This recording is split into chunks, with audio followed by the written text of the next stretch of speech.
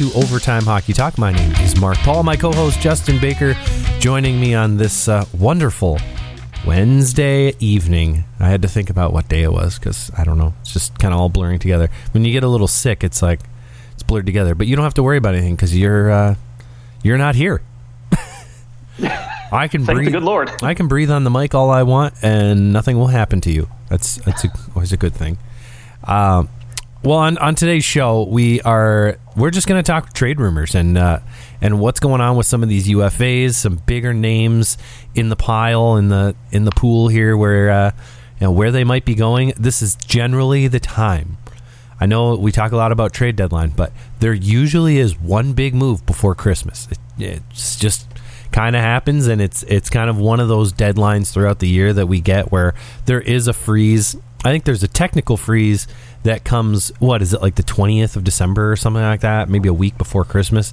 But some teams have 2 weeks before Christmas. So like some of them just have their own internal, we're not going to be a dick and trade this guy right before Christmas kind of vibe. So this is the time when something could happen, really the next 2 weeks. And I'm going to give it to you. Where do you want to start with this conversation, Justin? Boy, you want to talk trades, or you want to talk what's going on in the NHL first? Well, yeah. Why don't we talk? I know. We wanted to hit on Connor Hellebuyck and that the helmet flying off, and the bigger conversation around that probably is just goalie safety. Yeah. Where do you lie with that? Because I know at this point now, it's about a week ago that it happened. Obviously, nothing has happened because there's a board of governors meeting, I think, coming in December, and then another GM meeting in the spring. But really, other than people kind of saying I didn't like that play, there hasn't been much from the league in terms of, hey, this is going to be our response to this. Yeah, it's actually kind of shocking that there's literally been no conversation outside of that initial day after reaction. I mean, to be honest, it rarely ever happens where you see a goalie, his helmet's off and he's laying on the ground and the play still continues. I think refs are pretty good about it when the goaltender has their mask knocked off. And you'll see it all the time where a goaltender might take a shot to the mask and their helmet's loose. They know the strap came off, so they throw their helmet off with a quick head jerk and then refs blow it dead. In this case, Connor Hellebuyck kind of got ran over and was laying off to the side of the net, and they still let the play continue. And, for me, I think where I lie is obviously the goaltender is always going to be around the net, and that's where players are taking shots, right? And if you allow the play to continue, there's going to be it's only going to take once where a freak accident happens. Sure. And a play or a puck gets tipped by a player's skate or stick, and then it ends up hitting the goaltender in the side of the face, and the next thing you know, he's got broken jaw, and then or worse, worse. You just don't know, or worse. And I think the hard thing to watch, if we play a scenario back where, a goalie is moving from side to side, his helmet comes off, and a player is taking a shot right at the same exact time, and that puck goes in, and the goalie's helmet happens to be off by the time that puck goes in, I'm okay with that. I don't think absolutely. that it needs to be the helmet goes off, and anything that happens after that, it stops. I think it's, hey, let them finish their scoring chance. I mean, the helmet comes off, you're in the middle of a shot. Maybe it hits the goalie or goes wide, what have you. But as soon as that shot is done, and maybe a subsequent quick rebound, it should be 3 to 4 seconds. It should not be very long where that can happen. It shouldn't be, the other team has possession, so... it's the same as when a player's just on the ice and can't get up, and you're watching a team pass the puck around, and you're like, come on. We have to care more about people than we do about the result of especially a regular season hockey game. I know 2 points can miss the playoffs, and one goal could be the difference of that. But frankly, it's still not. It's not worth somebody either getting hit with an errant puck, goaltender or otherwise, and it should just be an easy. We blow it dead. Yeah, you might go, oh, that freaking sucks. Well, that's lame, but it's just going to be one of those bad luck things. And how often every team across the league experiences a little bit of bad luck through the regular season. It just happens. guys get injured for weird reasons. A guy's a toe is slightly over the line and a goal gets called back. There's all sorts of bad luck plays that happen. And I think that this is one that I'm willing to say, yeah, go ahead. That's fine. Even if it's against my team, it'll piss me off in the moment. But once cooler heads are there, it's going to be very easy to go, well, yeah, of course, like, we don't want that guy getting hit in the face and something long-term happen to him. That would just be terrible and a terrible look. Oh, absolutely. Yeah. I mean, listen, when players go down, right, other guys tend to pass the puck around him if they're still in the offensive zone and have control. But with a goaltender, he's typically in front of the net where he's going to be shot at. And to me, that's where I kind of draw the line and say, you know what, leave it to the refs, let them blow it dead, and honestly, let's worry about it later. If a guy's down, and you're like, oh shoot, this guy's like bleeding bad, right. Just like pass the puck to the guy on the other team and call it good, and whatever. Just say afterwards, I'm not gonna let that guy lay there. It's not worth it. Right. And I don't think any coach is going to get pissed off at you for doing that. And someone that thinks that it is worth it, well, screw them. I don't want anything to do with them. All right. All right. Well, anything else that in terms of that, or anything else that's going on in the league that we want to hit on before we get to these rumors? Yeah. I mean, obviously today, I don't know if any of our listeners heard, but Cal Peterson put on waivers. That was a big, again, goaltender, right? That's always where my mind is. Right. Yeah, I know. I mean, I know he's been playing rough this season. He didn't have a very good, his year last year was mediocre at best. And LA has struggled to keep the puck out of the net. And, obviously Jonathan Quick, he's got the rings there and, the experience, but this guy's got, like you said, a ton of money left on him still, and they're just going to go ahead and put him on waivers. Now, I don't know specifically off the top of my head how much money that's going to save the team, or it saves them what, $975,000 or $950,000. Yeah, and you still got 2 more seasons after this of that, and I highly doubt any team is going to claim him at that price. Now, if he was maybe $2 or $3 million, yeah, I could see a team making a claim for a guy like Cal Peterson, who's once projected to be your next starter, and he's only 28, so he's still got time to figure it out. But with guys like that, sometimes maybe you just need to get a kick in the ass and say, you know what, you're just not playing well. Well, and I think that's really what's happening, is that they just don't feel like they can trust or play him, and so if someone is ballsy enough, I'll say, to pick him off of waivers, because there's a chance, you pick this guy up off of waivers and he turns his game around, and suddenly you've got a pretty darn good goaltender for decent money. I don't see it happening. I don't think anybody's going to do that, especially in the middle of the season. So I think LA, this is just they're sending him down, and they're probably going to start him quite a bit while he's down in the minors. Hope that he can regain his composure, get his confidence back, get him playing. You don't want to have a guy playing every 5th game who you don't trust.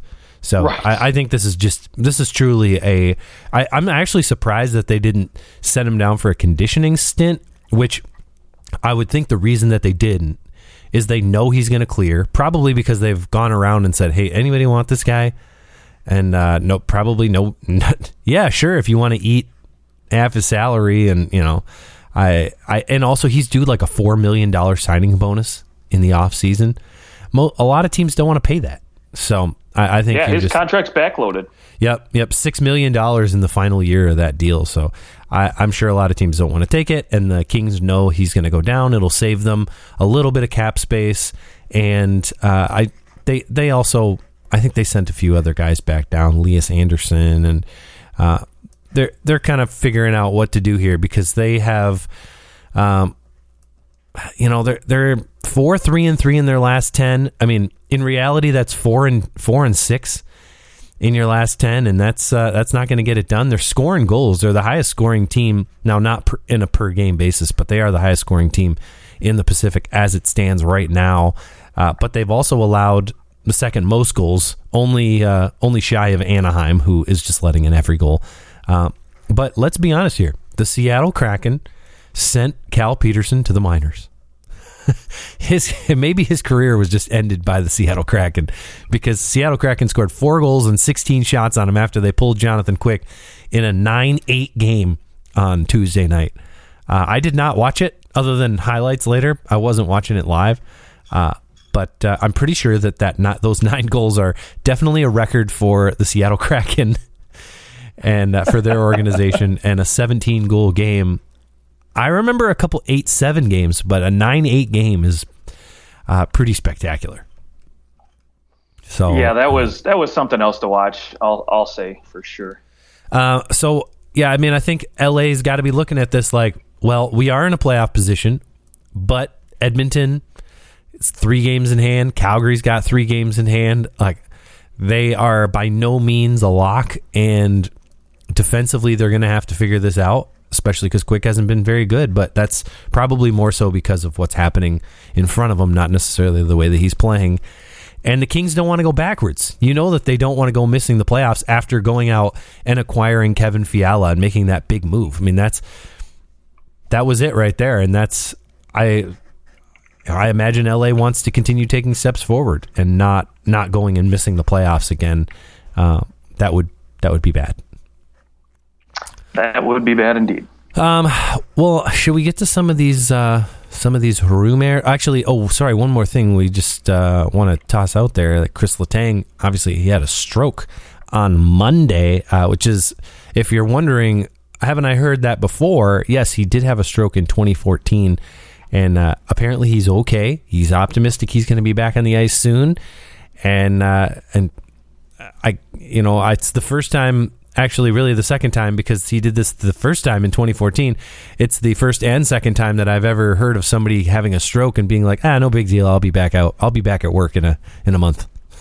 Right. So obviously we wish him nothing but the best. But this comes at a time where Pittsburgh's been pretty hot. They're 6-2-2 in their last 10. They've pulled themselves back into a wild card position, and without their top defenseman, the guy who's eaten up the most minutes for this team, what do you think's going to happen to Pittsburgh here over the next, let's say, 8 weeks? This could lead us into February maybe when he actually comes back.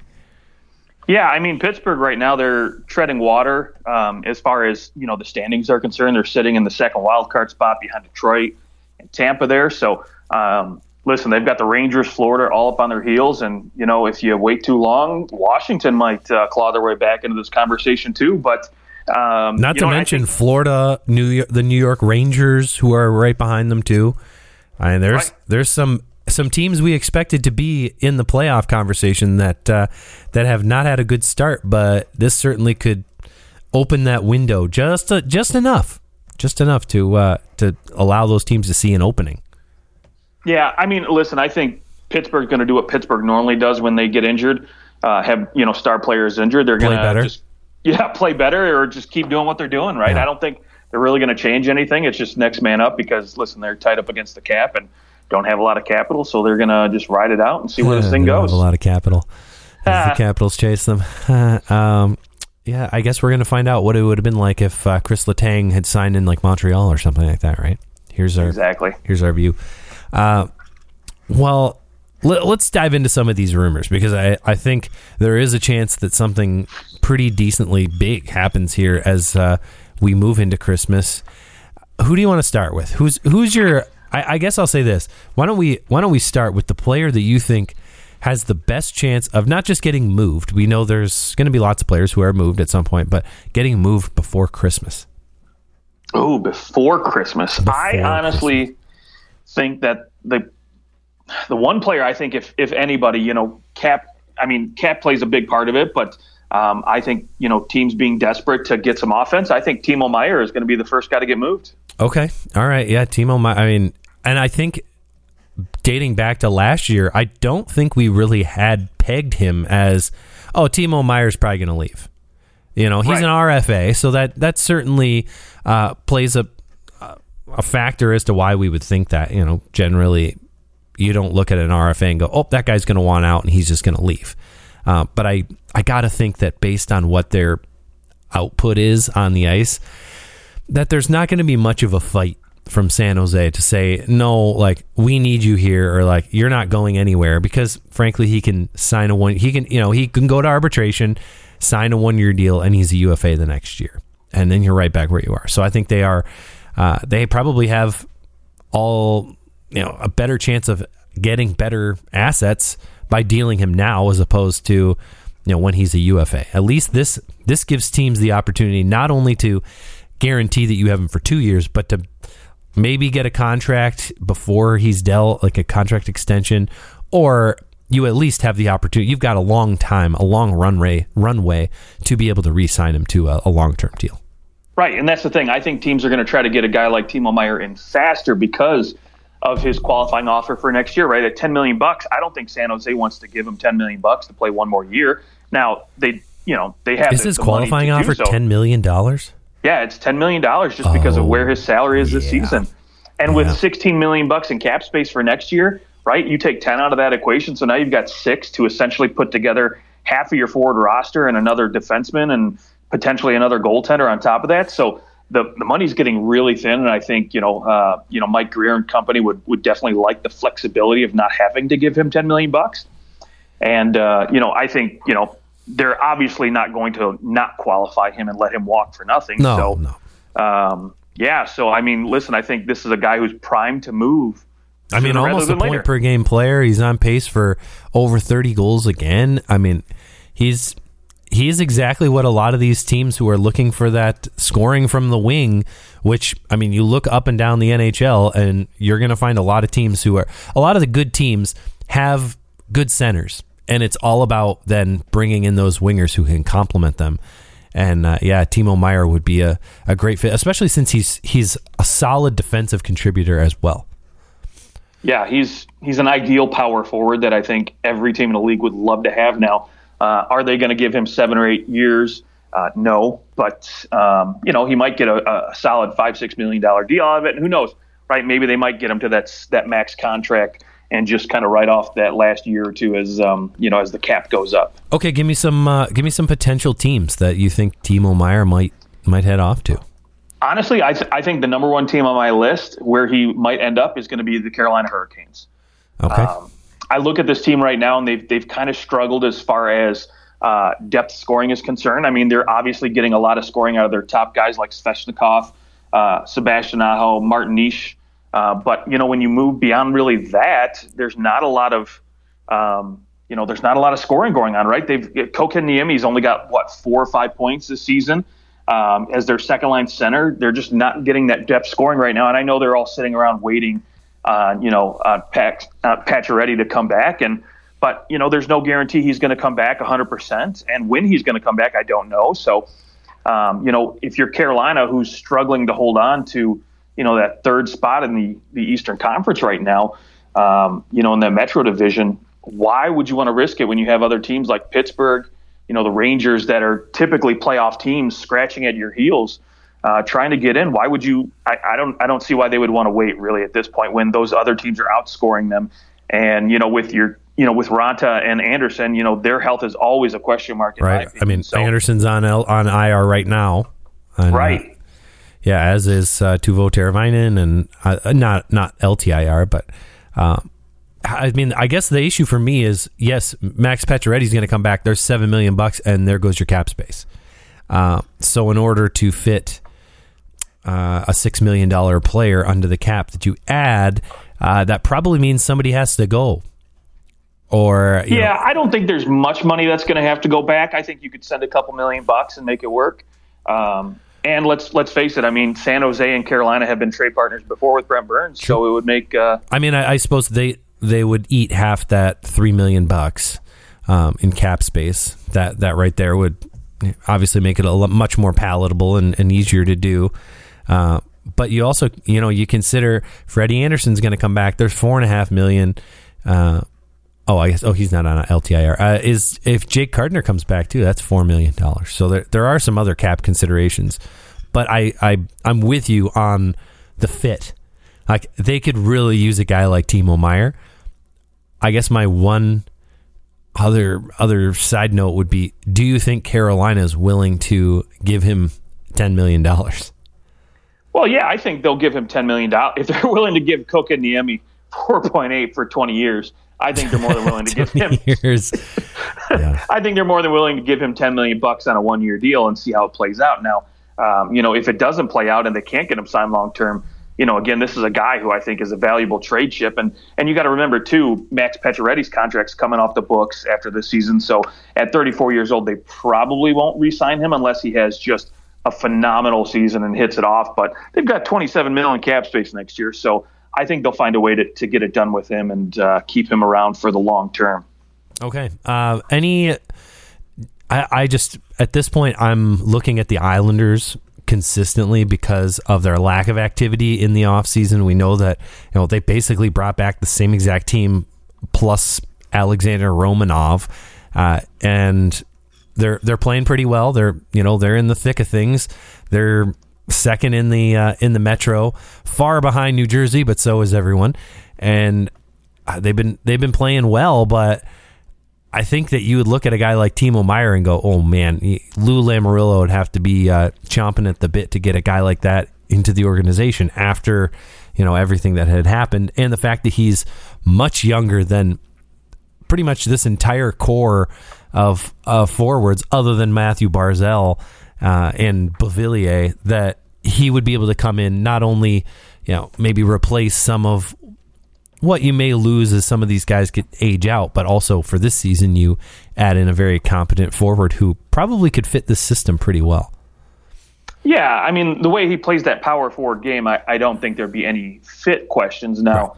Right. And as long as as long as he's been a part of this organization, Matthew Barzal's been looking for a winger to play on his line for him, so somebody who can keep up. And I think Timo Meier would be a good fit for that. But now the question is, what are you sending back? I mean, obviously with the Islanders, it's going to take a little bit more than a first-round pick, and I suspect the San Jose Sharks would want some sort of prospect, maybe Oliver Wahlstrom, maybe one of those quality young defensemen. I don't know, Noah Dobson. But yeah, I mean, it's going to be expensive to go and get this guy, right? Like, yeah. I think every team would be under the impression that it's going to probably cost you 3 first-round picks in some way, prospects, actual first-round picks, etc. That would be my guess for a Timo Meier. If that's what Arizona is looking for Jacob Chychrun, I imagine it's very similar for Timo Meier. Yeah, I mean, I would venture to say you could probably do 3 pieces, right? A first-rounder, a quality prospect, and a good roster player, I think, would be okay. Maybe enough to get it done, and it depends how long San Jose wants to wait, right? The sooner in the year you trade for a player, usually the more it can cost you. But if you wait right up to the deadline, it's going to cost you even more. So I would pull the trigger now if I was Carolina or the Islanders for sure. Or maybe one team that has not been able to keep the puck out of the net or really score has really struggled, but have come back with a vengeance in their last 10 games, 7-3 in their last 10. The St. Louis Blues, who many had already written off, although we know what they did when they won the Stanley Cup. How nicely would Timo Meier fit in St. Louis? The Blues would be an excellent fit for that power forward type of guy. He also slides in nicely. Let's say Tarasenko says bye-bye. You've got a guy who really is coming in to replace Tarasenko long-term if he doesn't re-sign. Yeah, I mean, long-term fit, right? Meier would fit in really well there. The only problem is in the short term, how do you get him in there, right? I think there's just money that's got to go back, and who do you send? Is San Jose willing to take on Brandon Saad's contract, or maybe do you send a Pavel Buchnevich back the other way? I don't think you do. So I don't think you want to do that. Yeah, so it's really difficult to find the money to send back, and I don't think they have a player that they'd be willing to part with right now that's going to free up that cap space. I mean, would you kind of, I don't want to say give up, but in a sense, kind of just allow Jake Neighbors to go in that deal? Like, that may be the player that St. Louis dangles out there, is Jake Neighbors, who struggled, in the 12 games that he's played in the NHL, and he's down in the AHL right now. He's got 5 points in 7 games, but no goals. He's somebody who a lot of people really like him coming into this year. I mean, he's drafted in 2020 in the first round, and there's one of the pieces you would need. He would probably need to be involved.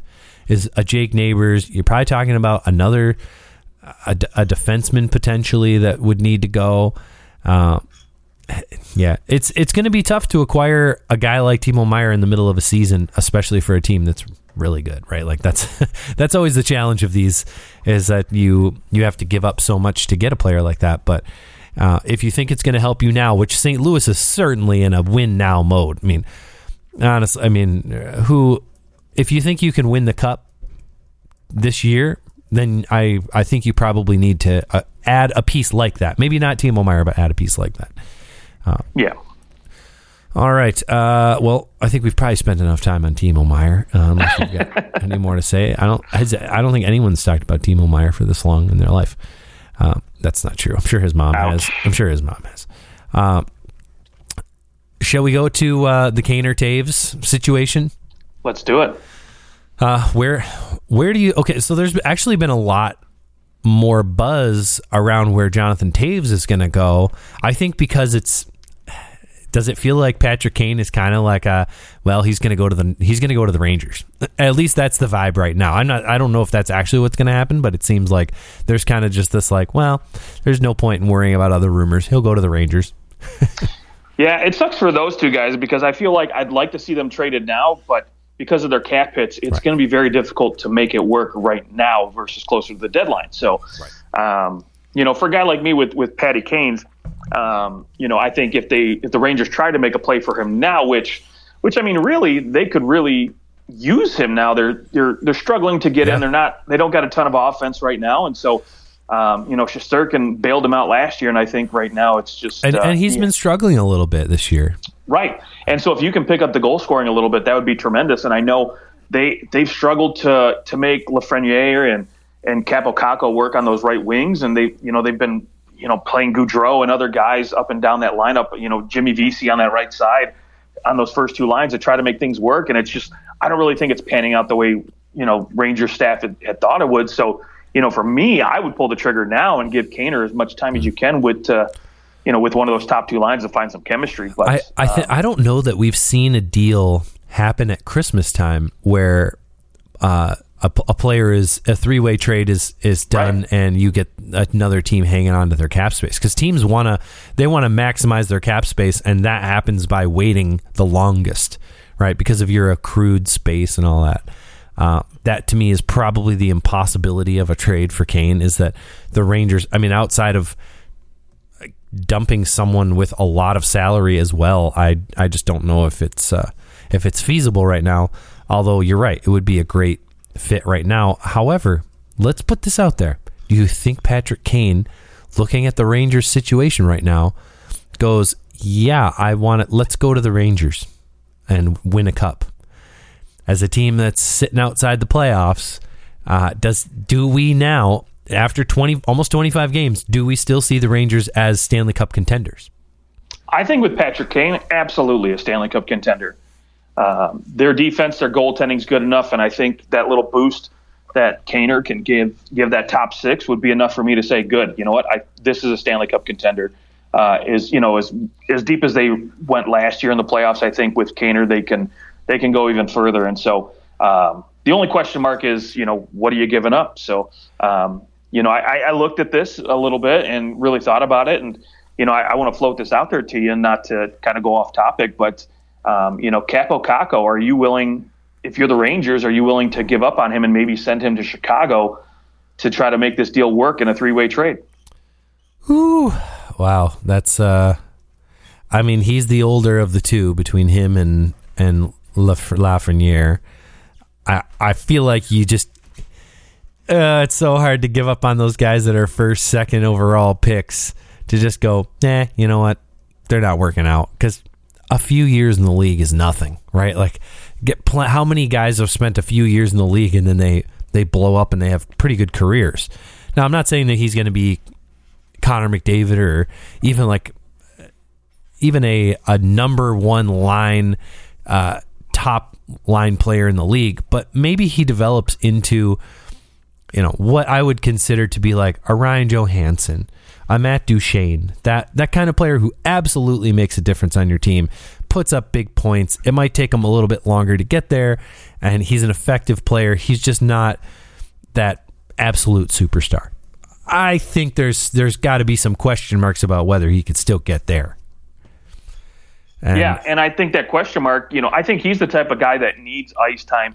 He needs that top power play time to really develop and to produce. And, with the cast they have, that core they have locked up for the next 4 or 5 years, you're just not going to get that time in New York. And so, in Chicago, he'll get every opportunity to be a top-line guy out there.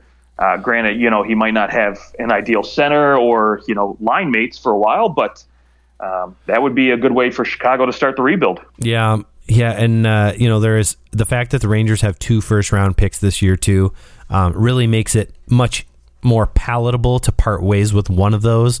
They have Dallas's, so you probably are floating Dallas's before your own, because it sure looks like Dallas's first-round pick is going to be a pretty high one, and or I guess a low one. Low, high? I don't know. A late one. A late one. There we go. Late. Yes. Yeah. I wonder about the Rangers if we go another 50 games, another 25 games, and they're still sitting outside the playoffs. Are you not kind of pivoting and going, hey, Dallas, Colorado, you guys interested? Because I don't want to go and lose in the first round, or worst case, miss the playoffs. That would be terrible to go get dealt and then miss the playoffs. And, maybe if the Rangers are in a position where they're not super confident in what they have, are they willing to give up what's necessary to go get Patrick Kane when they could just not give anything up and sign him in the offseason? Yeah, that's the question mark, right? Are you confident you'll get in with what you have now? And I'm not 100% confident they would get in at this point, the way they've been playing. But you know what? This is a team that seems like it's certainly possible. But yeah, it absolutely is possible. I mean, I think it's more possible for them to get in than the way we wrote off the St. Louis Blues a few weeks ago. Sure, so, sure. I don't know. That's the big question mark. And I think Patrick Kane is probably already eyeballing the Rangers. So, it's his decision to make, and he holds all the leverage. So, if Chicago wants anything for him, they'll make a deal regardless of what it costs the Rangers or what it doesn't cost them. Yeah, Chicago doesn't care. Yeah, exactly. They don't care. I'm sure they would love if the Rangers sent them their first-round pick and then they missed the playoffs. That would be fantastic. Well, okay. Let's go Jonathan Toews then. Let's go with top 3 places you think he's going to end up.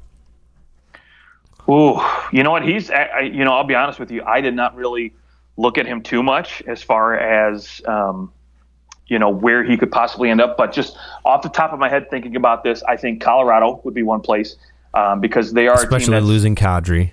Yes, they are a team that I've got a couple other centers here on the board that I think they've got $5 million in cap space, so they could maneuver.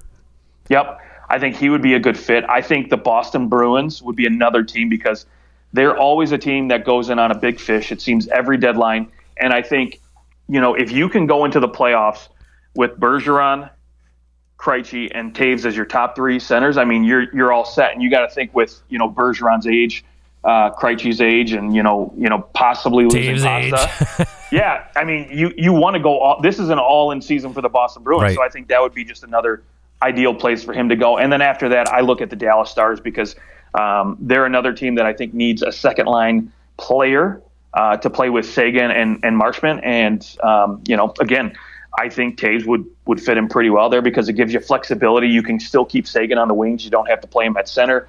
And then he plays a great two-way game anyways. Whether or not he produces offensively as well, I don't think it can get any worse than what they've been rolling Radek Faksa in there right now and a whole string of other players. Doesn't matter that first line scores, and they're actually getting second line production from Ben and Sagan. So they're Ben's on the third line and he's producing a point per game. I mean, they're going to keep him there. Great. So I'll say there's one team that I think is probably a little dark horse, but based on the way that they've played thus far in the regular season, I'm looking at the Winnipeg Jets because Jonathan Toews is from Winnipeg. be pretty cool probably to go back, maybe for just the one season to go back to Winnipeg. And man, what that extra center would look like to add Jonathan Toews to get that playoff experience in with this group, where a lot of this group has had some pretty significant playoff failures, and to bring in Jonathan Toews, who has had great success, I think could really help this group. And I think he'd fit fine, other than, of course there's the salary to deal with, but anytime we're talking about these guys, they're going to get traded to it's going to be a 3-way trade. Has to be. And nobody can fit this kind of space under their cap. Probably not even the $5 million. It's got to be $2.5 million. And at that point, you can kind of work it out. They've got $2.6 in current cap space for the deadline, and that'll only increase over the season. So I don't think it would be a problem for the Jets. But I really like the fit there in Winnipeg. I don't hate it. All right. Who else do you have? Who else should we jump to? Yeah. So after that, I'd love to talk about, speaking of centers, maybe let's talk a little Bo Horvat. Horvat? Yeah, Horvat. I actually almost called him Horvat. Horvat. Glad you picked up on that. Yeah. I mean, I think that it's if I had to give a percentage number as to where I thought Bo Horvat was at with extending with Vancouver, I would say I'm probably at 30%. He's going to re-sign. 70%. They're going to let him walk or trade him. But I thought that was 10% a couple of weeks ago, and now Vancouver, they're 1 point out of the playoffs still, and who knows what'll happen the rest of the way. I don't know that they're consistent enough to really to push some of these teams out of the playoffs, but Bo Horvat's been there his entire career. They drafted him. My guess is that it'd be pretty tough to say goodbye. And maybe he's willing to, if they're willing to play ball with him, he'd probably be willing to stay, is my guess. Yeah, I mean, but look, you look at the recent deals that have come up in the NHL, right? We just had Roope Hintz get signed for $8+ million. Yep. Tage Thompson, today. His deal, and today. And Tage Thompson's contract, Robert Thomas's contract is $7+ million. I don't think Bo Horvat's going to take much of a hometown discount to stay in Vancouver, and that's the concern to me because, yes, they've got a little bit of cap space, $13 million next season, but you got to remember, I mean, they have half of their forward group really signed. There's guys that are going to need new deals coming up, especially Elias Pettersson, a year after next, and yep, and and the way he's playing this season, he's going to get over $10 million probably on his next deal. Exactly. Yeah, you've got JT Miller's contract kicking in, and I know in Vancouver the name we've heard floated around a lot was Connor Garland, but if you're a team looking for help offensively, why would you not go after Bo Horvat over a guy like Connor Garland who's putting up 10 points in 22 games? So you're not getting the same type of point per game production you get out of Bo Horvat. So to me, I think if Vancouver is even just a little bit out of the playoff picture, I'm dealing him. Isn't it though? You just signed JT Miller to a fat contract. How are you going to do that and then trade Bo Horvat? That's where I'm at. Is that if you're going all in with JT Miller, who's 29, why are you not going all in with Bo Horvat, who's 27? Yeah, I mean, look, I think last year when you looked at the production that both these guys were giving you, I mean, JT Miller obviously had the better season at 99 points, and he's still putting up a point per game pace, which is great. I mean, he's actually got exactly the same amount of points in same games as Bo Horvat, but last year you would have expected the same amount of production probably out of Bo Horvat at 52 points, 70 games. So you're thinking, okay, good. You know what? We can get this guy probably around $6-7 million if we give JT Miller, the $8 million they did. And so, and now he's got 17 goals in 23 games and is on pace for 50 goals. Yeah, that's kind of backfired because I suspect that probably Bo Horvat's camp said, you know what? No, we're not going to talk about negotiations now. We want to wait, see how the season goes, and then we'll have that discussion. And so, obviously they probably bet on themselves, and it's clearly paying off because, I think, again, if Bo Horvat wants to stay in Vancouver, truly does and is willing to take a discount, maybe at $7.5 million, they could probably find a way to make this work. But if he's pushing towards $9 million for a contract for a center, next term, for a center and for a young guy, I mean, obviously, in my mind, actually, yes, you've got Roope Hintz, who I think I'm taking Rupe Hintz over Bo Horvat personally, but I'm looking at what Dylan Larkin's about to get. You got to think Dylan Larkin's going to re-sign sometime here, and to me, they're very similar players. They're both the captains of their team. Neither player is necessarily a superstar, but they both mean a tremendous amount to their team. They both were drafted by their team. They both developed into like not just great hockey players, but great people in the community. I think they might be looking more at what Matthew Barzal got in New York, because Barzal's kind of right there too. Like, he's that guy who not necessarily putting up massive points, but they drafted him. They developed him. He loves living there. There's so many factors. And I mean, frankly, I know his numbers maybe were reflected by playing for Barry Trotz. And here he goes, 26 points in 24 games. Granted, it took him a while to score one goal. He's on pace for about 8 goals, but nobody ever minded that from Joe Thornton or Ryan Getzlaff. They still paid him money. So, I mean, $9.15 million for Barzal. I got to think that both Larkin and Horvat are looking at that deal going, look, it's the same thing. Center, captain, developed here. We're putting up a point per game.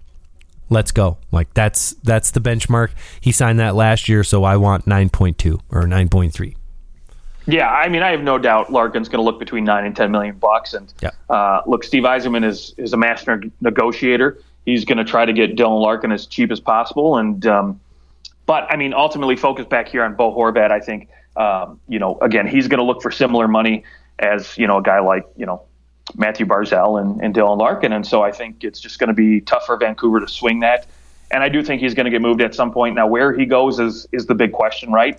I've been looking at teams that could really use a guy like that I think would fit in nicely in their system and really just slide in, no questions asked, and just produce right over the top. And I looked exactly, straight. The first name that came to mind for me was the Minnesota Wild. Right now they've got Sam Steele, the reject from Anaheim, playing top line minutes at center at their first line. So if you can Hartman's out, yeah. Right, yeah. So if you can get Bo Horvat to slide in that first line center, you can slide everybody down appropriately where they belong. You get a heart and soul character guy.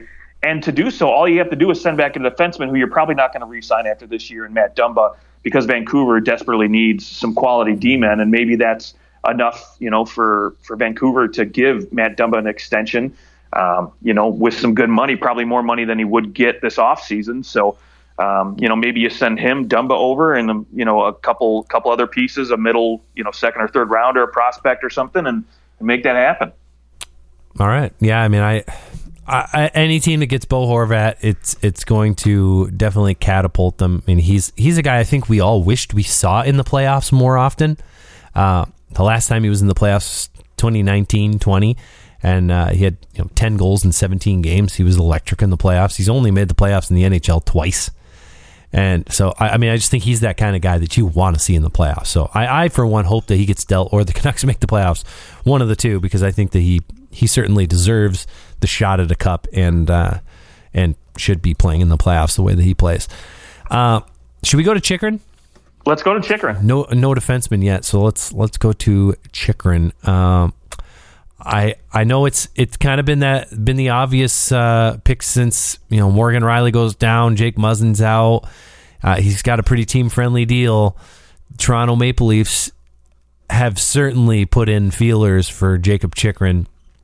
I know they want basically 3 first-round picks. However, that goes out, whether that's prospects or actual first-round picks, which the Leafs do have.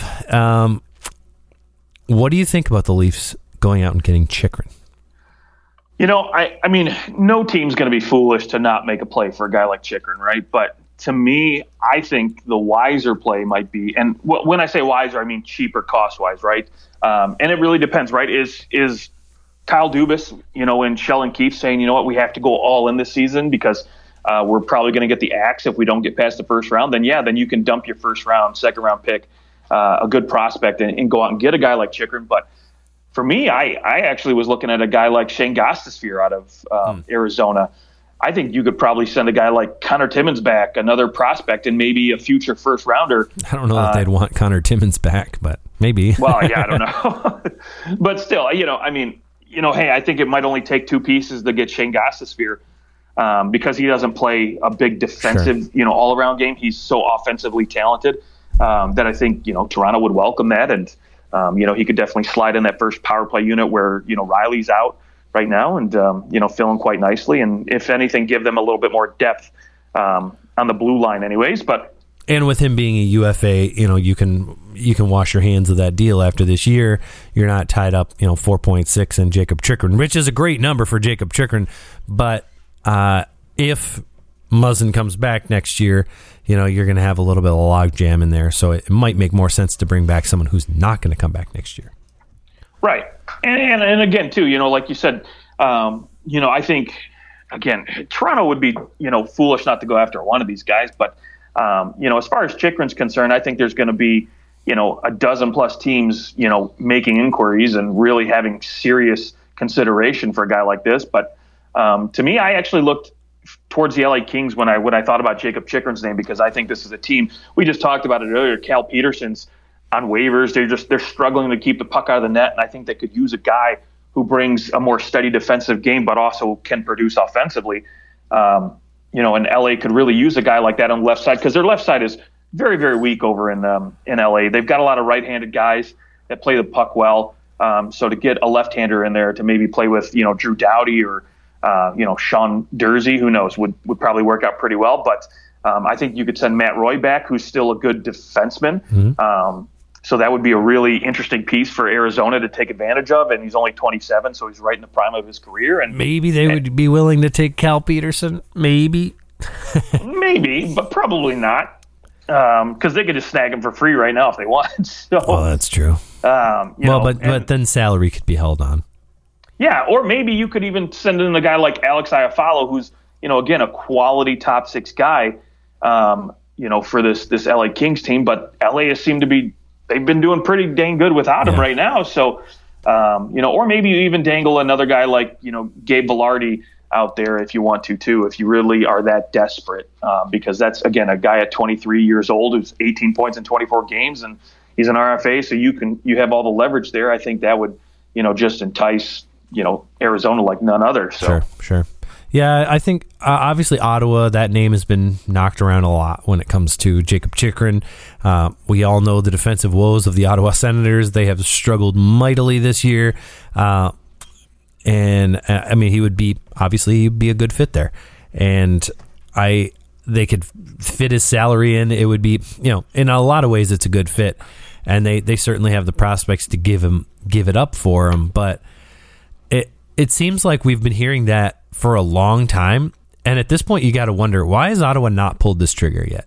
If they were in it so deep and they really wanted Chychrun, why would they not have done it by now?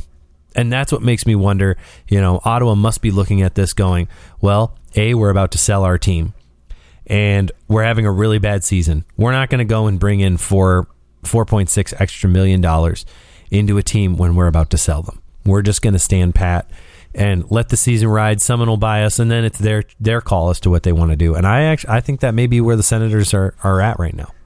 Yeah, I would agree with you, because again, if you're trying to, squeeze as much money out of this as, an owner is, where you're trying to get as much, much for your investment, they don't want any further long-term deals on the books when you're trying to sell it. Right. You've already got Tim Stützle's new contract kicking in next season. You've got Brady Tkachuk. You brought in Giroux. You're going to have to re-sign Alex DeBrincat to a pretty big deal if you want to bring him back. Yeah. Yeah. So, again, I don't think they want to commit any more money than they have to for futures. And so, I'm with you. I think they'll wait till the offseason and a sale is more solidified, I guess. Yep, absolutely. Let's go one more player. Who else do you have that you want to toss out there before we sign off? Okay, kind of a dark horse player that I think not a lot of people are looking at because of another player on his team that we've already talked about, but Andrei Kuzmenko. Oh, Andrei Kuzmenko, yes. Yeah, from Vancouver. I think he's a guy, again, at a point per game right now. He's going to be another guy that I don't think Vancouver can afford to re-sign after this season. They brought him in on a flyer, hoping he would pay off. And damn me for dropping him in fantasy. Right.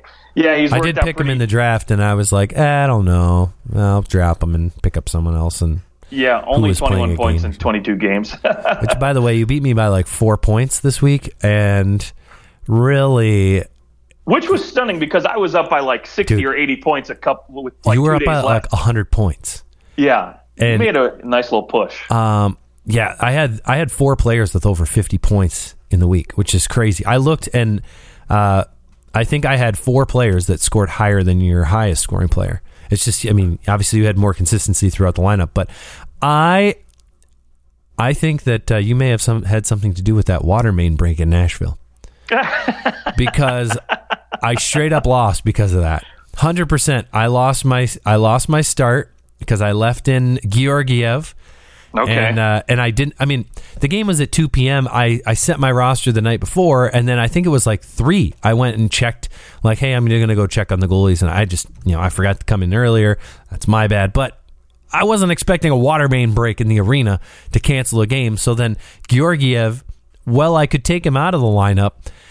Another 2:00 game had already started, and Darcy Kemper went and got 29 points on my bench. So, yeah, and there was one other situation like that with a forward, and the one forward I would have put in got 9.5 points. So I missed out on 40 points.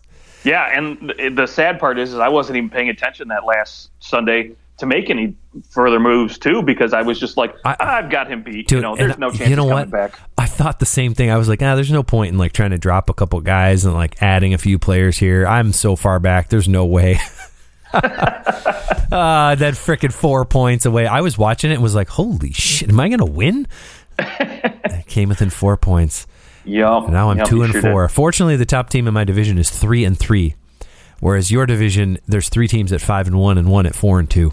I know, it's crazy. So it's a very unbalanced divisions here. So all I have to do is really I can come back in a couple weeks. I could be top of my division, sitting here at 2-4. Yeah, and it's set up the top teams in each division get an automatic bid. So yep, that's what I got to go for. So sounds good to me. But yeah, that's wait. Oh yeah, Kuzmenko. That's how we got onto the fantasy thing. Sorry, I didn't mean to railroad your Kuzmenko pick. I mean, yeah, at a point per game, do you think Kuzmenko more than just a first round pick for this guy? I do. Yeah, I really do. I think he's going to be a guy that a lot of teams are going to look to squeeze in their top 6 at some point. Like I said earlier, with Jonathan Toews maybe in Dallas, I think Dallas would be another team that's really going to look at this guy because look at his cap hit, right? That's why I think he's going to get more than a first rounder. If you can add a point per game guy for less than $1 million, I mean, there's going to be so many teams knocking on the door to get this guy. Yep, so many teams. Yeah. He may be the most bang for your buck acquisition that you could get at the deadline if Vancouver is not in the picture. And sure. there's plenty of teams that are going to start making calls. I mean, even if Vancouver starts falling out in the next 10 to 15 games, I could see teams like Florida, Carolina, sure. Dallas, maybe even the Maple Leafs, might make an inquiry about this guy. I mean, that's probably the one forward for the Leafs that you could go, that would actually make sense because the Leafs could do that. That's the beauty of Kuzmenko and why it's such a great player to bring up because he really can go anywhere. There isn't a team that can't fit a guy for $950,000 under their cap. Exactly. And he's so offensively talented, and at 26 years old, his IQ's, I mean, he's got a really good hockey IQ. So I think this guy could slide in and play with guys like Matthews or Tavares without missing a beat. Love it. All right. Well, that's our pre-Christmas trade rumors. As we get closer to Christmas, I know we'll be still looking at a lot of this. We'll continue talking hockey as we get closer and closer to that first little deadline in the season, and we'll be here for all of it. You can find us on Twitter at OT Hockey Talk. Justin, any final thoughts before we log off? I love you. I love you too, and we love our listeners. We'll talk to you guys very soon. Have a good one.